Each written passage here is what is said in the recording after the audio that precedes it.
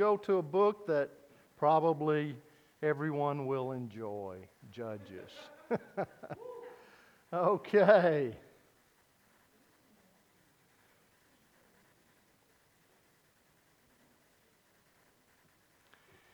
I'm going to begin with verse 1. That's going to be our introduction, and then we'll move into the book. It says, "Now it came about after the death of Joshua, that the sons of Israel inquired of the Lord, saying, Who shall go up first for us against the Canaanites to fight against them?"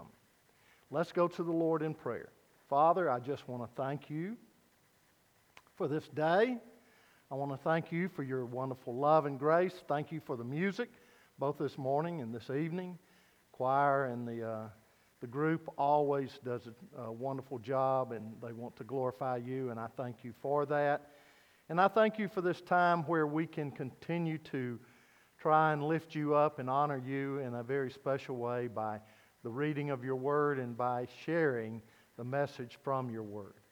But Lord, we know that this cannot come about without our hearts being prepared and ready to allow you to be worshiped tonight or this evening. And I just pray that they are, and I pray that if they're not, that we will go into that private time at this time and just ask you to prepare us for the message. The message not that I have for them necessarily, but the message that you have for them, Lord. And so you'd speak to each and every heart, deal with our lives in a very special way, and I pray that we will yield to that and that we will leave rejoicing in the Spirit because we have heard your voice, we have heeded to your word and your direction, and now we're ready to serve you during the week.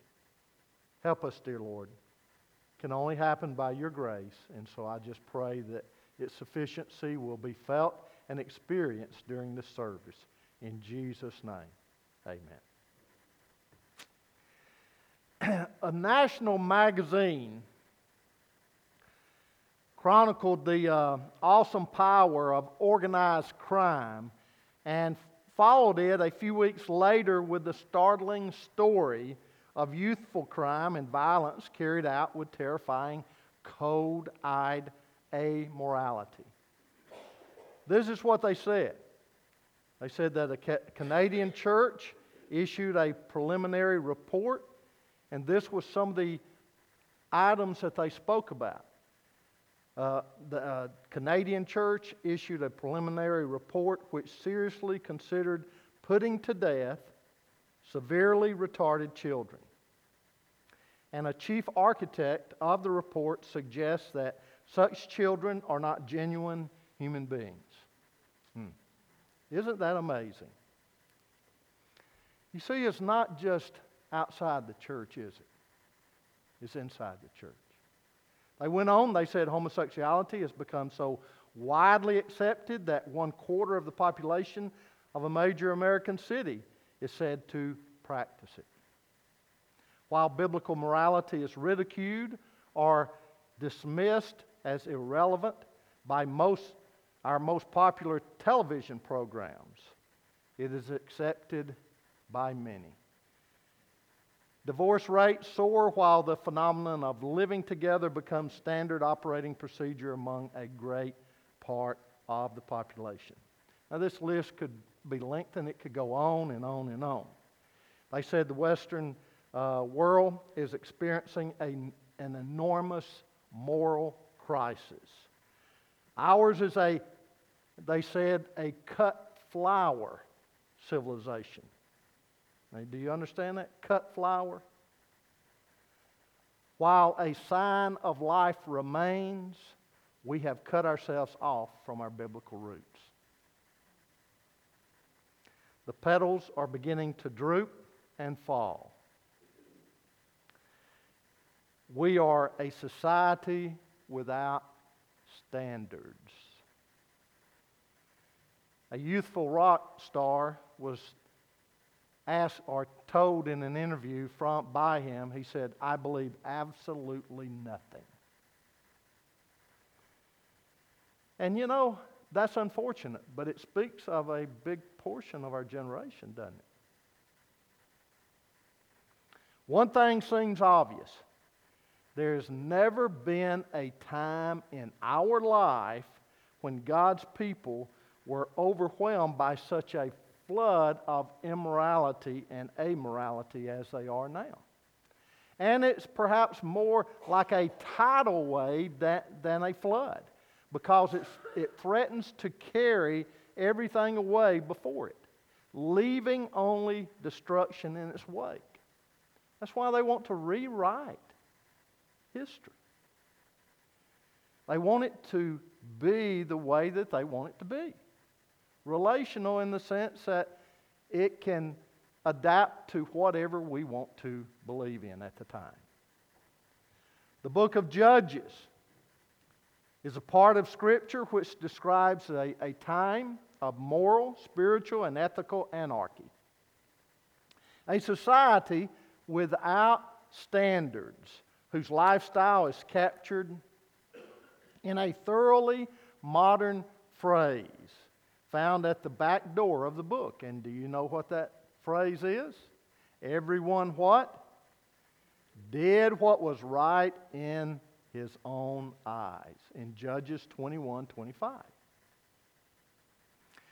Judges is a book which speaks to our time because it presents us with living examples of people who served God in such a time and not only survived spiritually, praise God, but flourished. There were those people. They were the remnant. They were the small group, but they did survive. At the same time, it presents us with people who did not survive, unfortunately, many of them, but who succumbed to the wave of sin. Judges vividly emphasizes or demonstrates to us the consequences of spiritual compromise. And this is so very important in this book. It emphasizes the consequences of spiritual compromise and disobedience to God. And it is part of the world squeezing us into its mold instead of us bringing it into belief in Jesus Christ. No other part of Scripture so emphatically declares the spiritual disaster that occurs when a group draws back from a wholehearted commitment. And we talked about this morning with discipleship, didn't we? A wholehearted commitment to the Lord. Now, that wholehearted commitment, we're not talking about discipleship in the sense of you've got to do this to be saved. It's you committed your life to the Lord, so you should be committed to Him, right? Wholeheartedly. And we see our time as a dangerous and exciting one at the same time. The challenges and opportunities He's given His body in the last quarter of the century and on is phenomenal. But Satan is on the march as well, and unless we grab hold of the great principles of spiritual living presented in the Bible and here in the book of Judges, we may find ourselves as spiritual dropouts, mere spectators at the climax of an invisible war between God and Satan. And Judges begins by giving us a graphic reminder of the consequences of compromise or partial obedience, may I say, in a time of spiritual anarchy. It is the fundamental principle that the Holy Spirit communicates spiritual survival in a society with such standards. Partial defense is no defense at all. D.L. Moody said it this way. He said, "The place for the ship is in the sea. But God help the ship if the sea gets into the ship." When God's people begin to take on water, the water of the world, they go down fast, don't they?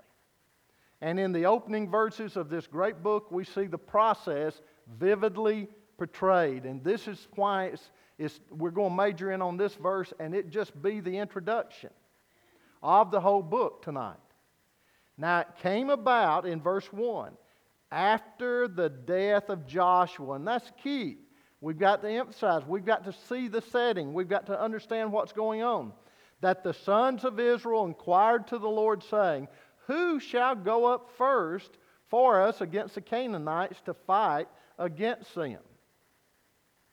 The first few books or words of the book of Judges may at first glance seem to be only a picture or a helpful view of the history notation.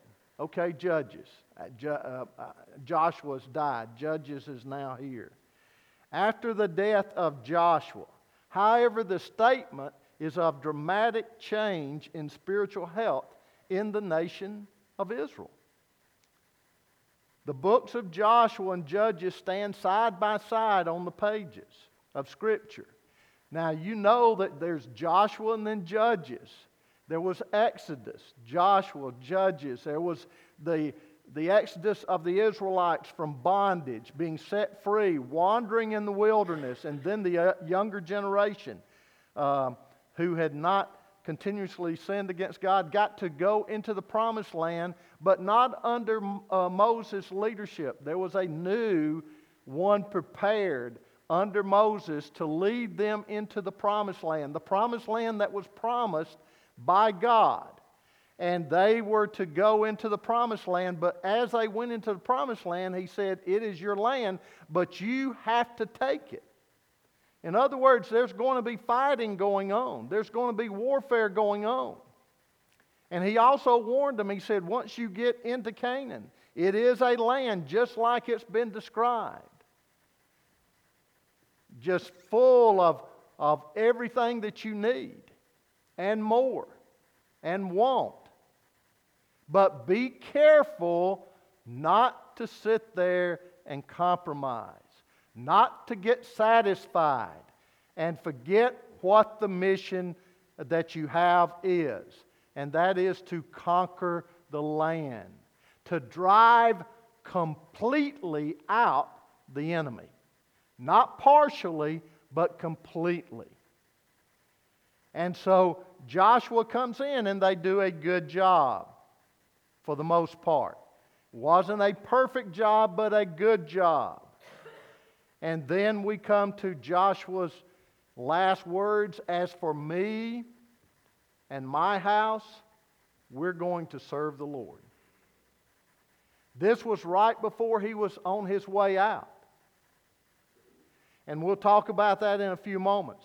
But then after he died, they had the elders who continued on, and then they had no one to lead them like Joshua. And so you have judges, and remember that the judges are people over different sections, and some of them are classified as judges over the whole nation at times, but a lot of them some of them that are mentioned are just judges over certain sections, over certain tribes. So this is why if you start adding up the judges and you started adding up the time, you'd say, hey, there's a difference here. The difference is they're not one judge after another over the whole nation. Some of them were operating at the same time, some in a locale, an isolated locale, where others over the whole nation of Israel. But these were men who were called out by God most of the time to go to lead the nation politically and morally and lead them into victory. A lot of times it was after the enemy had already attacked. So we'll talk about that later on. So we look at this and we see the difference as you lay the two books side by side. Although the books of Joshua and Judges stand side by side, in the pages of Scripture, they are poles apart in what they record of Israel's obedience to God. In Joshua is a record of the exploits of Israel. And as they trusted the Lord and obeyed God, God brought His people into Canaan and gave them the victory after victory over their foes. Joshua is a book of conquest, but Judges is a long and sad story of defeat. Joshua is a book of faith, Judges of unbelief and disobedience. Joshua depicts a people united in following God's man, but Judges is a book of division and anarchy. Every man did what was right in his own eyes. In Joshua, God's word is central, and men submit to His authority. And we talked about that authority. If we're going to be true disciples of the Lord, there needs to be that authority. We need to understand that authority from God. That His is the authority we need to submit to. Our Father, which art in heaven, hallowed be Thy name. Thy kingdom come. Thy will be done on earth as it is what? In heaven. In heaven. God's authority. While Judges, Scripture is neglected and rejected. There are two verses which clearly indicates the difference between the time of Joshua and the period of Judges. As Joshua was about to die, I shared with you earlier, he issued his famous challenge to the people. Choose this day whom you will serve. As for me and my house, we will serve the Lord. And with one voice the people answered, Far be it from us that we should forsake the Lord to serve other gods. Under Joshua's leadership, there was a strong vocal commitment to the authority of the Lord of Israel. But early in Judges, we have God's description of the time of the judges. It says, And the sons of Israel did what was evil in the sight of the Lord, and forgot the Lord their God, and served the Baals and Ashereth. In Judges 3:7. In Joshua, we will not forget the Lord. In Judges, the people forgot the Lord. Why did that happen? How did a people who knew continuous victory by faith sink to be a nation experiencing constant failure due to what? Compromise. And how can we guard against the same thing in our lives that we are facing today? You know the song that we sing, Prone to Wander, Lord, I feel it, prone to leave the Lord I love. That's the old nature. And we must realize that we are constantly dealing with that. Just because we're saved doesn't do away with our old nature, does it? And Satan is going to come in, and like cooking a frog, you gradually heat up the water, boiling it so that it won't jump out, right? But if you turn it on full blast, it'll jump out. And so this is the way Satan works. He knows that if he throws it full blast into us, that many will reject it. Many will go the other way. But if he can gradually get us to bring the world in, accept the world, he can continue to turn up the water and boil our lives away and our witness. What happened in the time of Judges is sad, but it's not unique. Perhaps by seeing where the sons of Israel failed, we can guard against leaving the fount of blessing today. It also confronts us on another level. And this is not simply a dreary desert of defeat here. There is failure, but there is also faith. So we're going to be looking at that, and we thank God for that.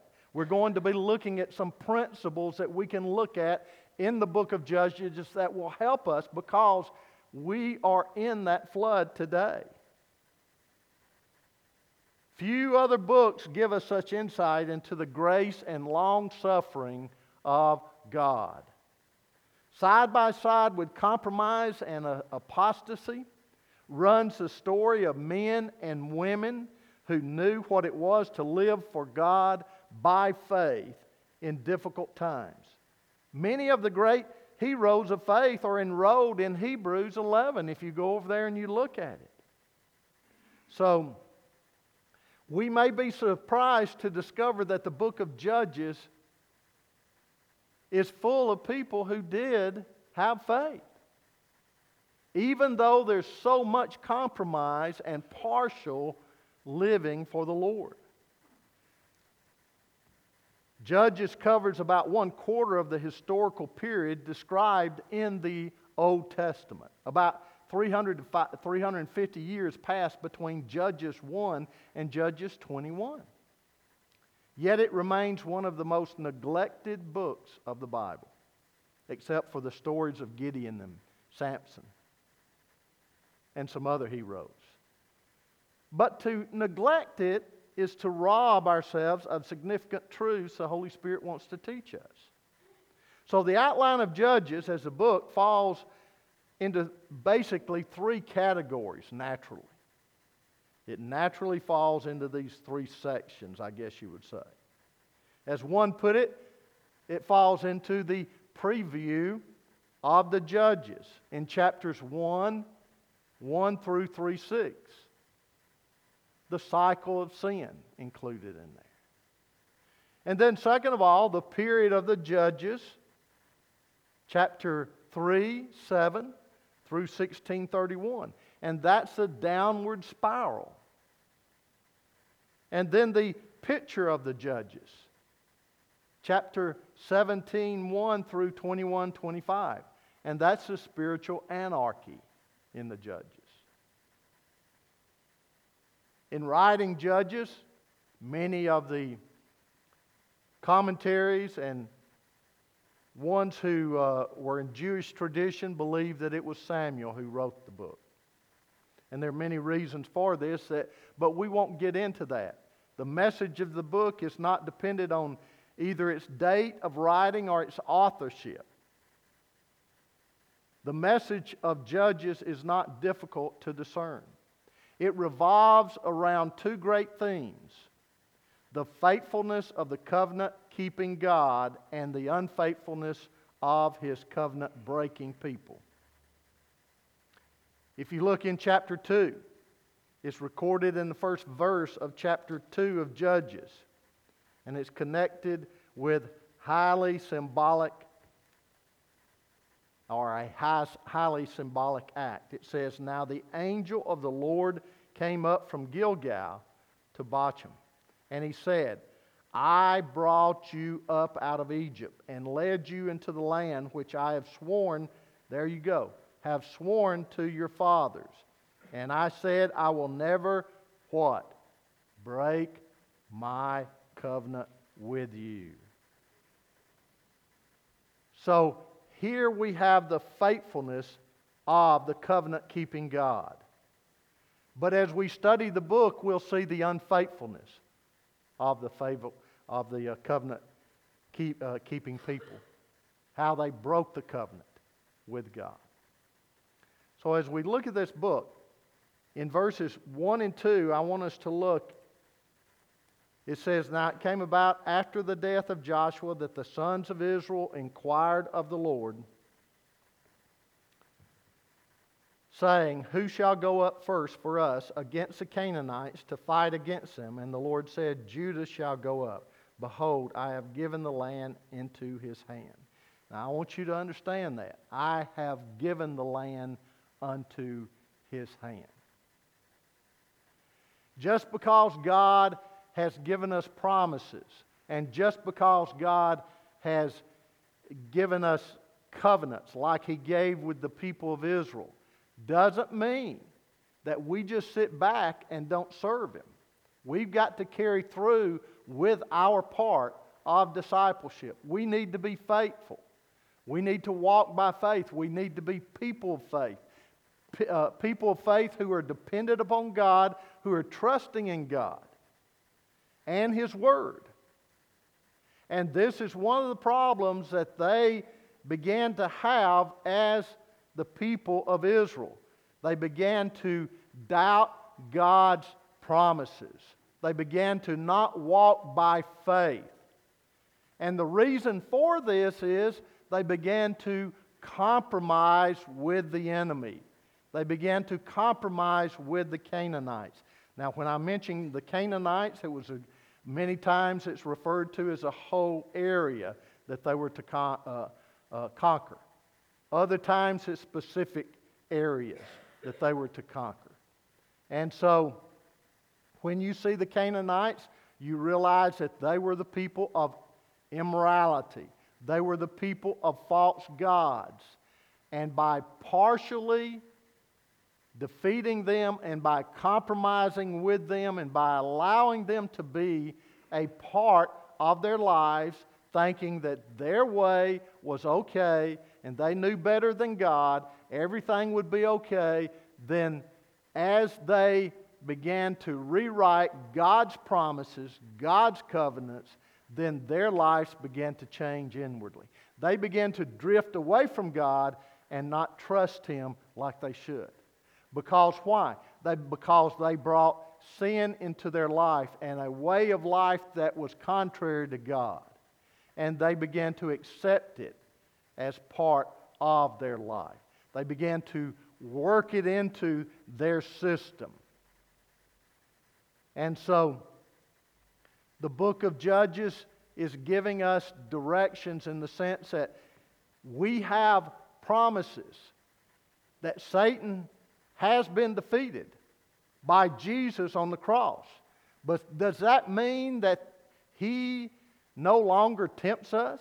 Does that mean that he no longer tests us in the sense of trying to get us to falter and trying to get us to slip and trying to get us to compromise and trying to get us to live a partial victory where we live partially with the world, in the world, and a part of the world, and as a Christian also? No. He is going to do that. He's going to consistently do that.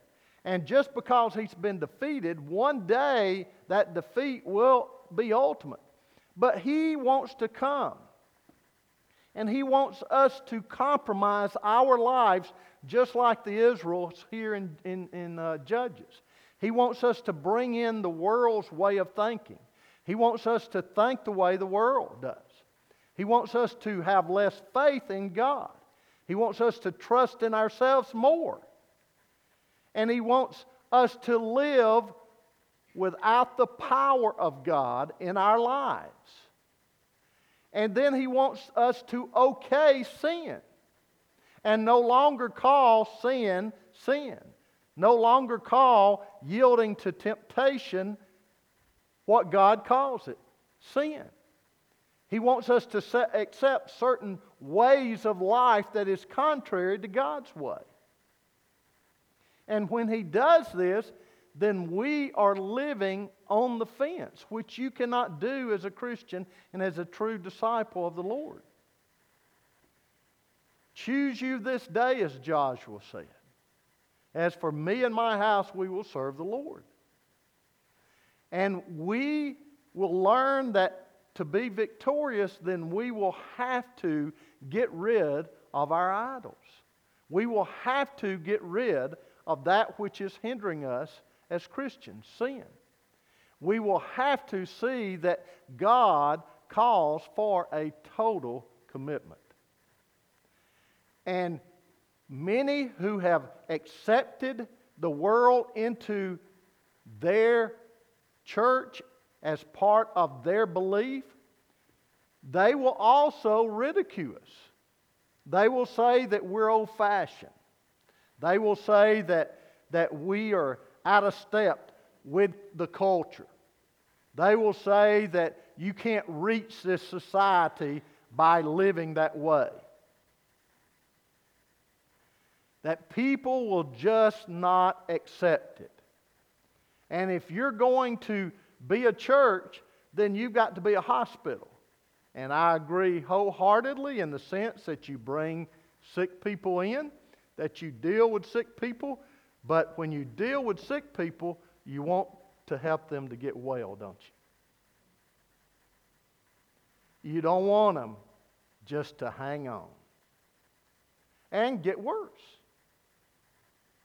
You want to give them the medicine that they need. But he will continue to disguise himself, and we will continue to run our families the way the world wants us to run them. We will continue to run our lives at work the way that the world wants us to run it. We will continue to run our government the way that he wants it run instead of the way that Christians with their influence should make a difference. He will want our families to operate in the sense of not teaching them the principles that are in the Word of God. And in raising our children, not teaching them. And if we don't teach them, and I'm not saying that they will all be perfect when you leave, by all means, I know that.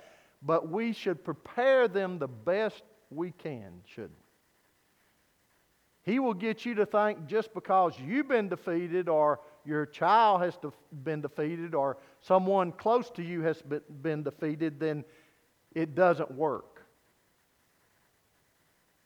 But we all have to come to that point where we make decisions on our own, don't we? And because of that, we want to get the people as strong as possible. And that begins with us ourselves, doesn't it? We want others to be victorious. We want to have learned from our failures to help others so that they won't have to fail in those areas. And when they do fail, to help them to learn from this. We want to promote and grow a discipling community that is growing in the Word of God. And that's the only way. And so we need to help one another. We need to make the most of it. And our lives will be lives of defeat if we continue to choose to go otherwise instead of with God. As for me and my house, we will serve the Lord. We must make that decision. We need to make it. And we need to help others to make it. Let's bow our heads in prayer.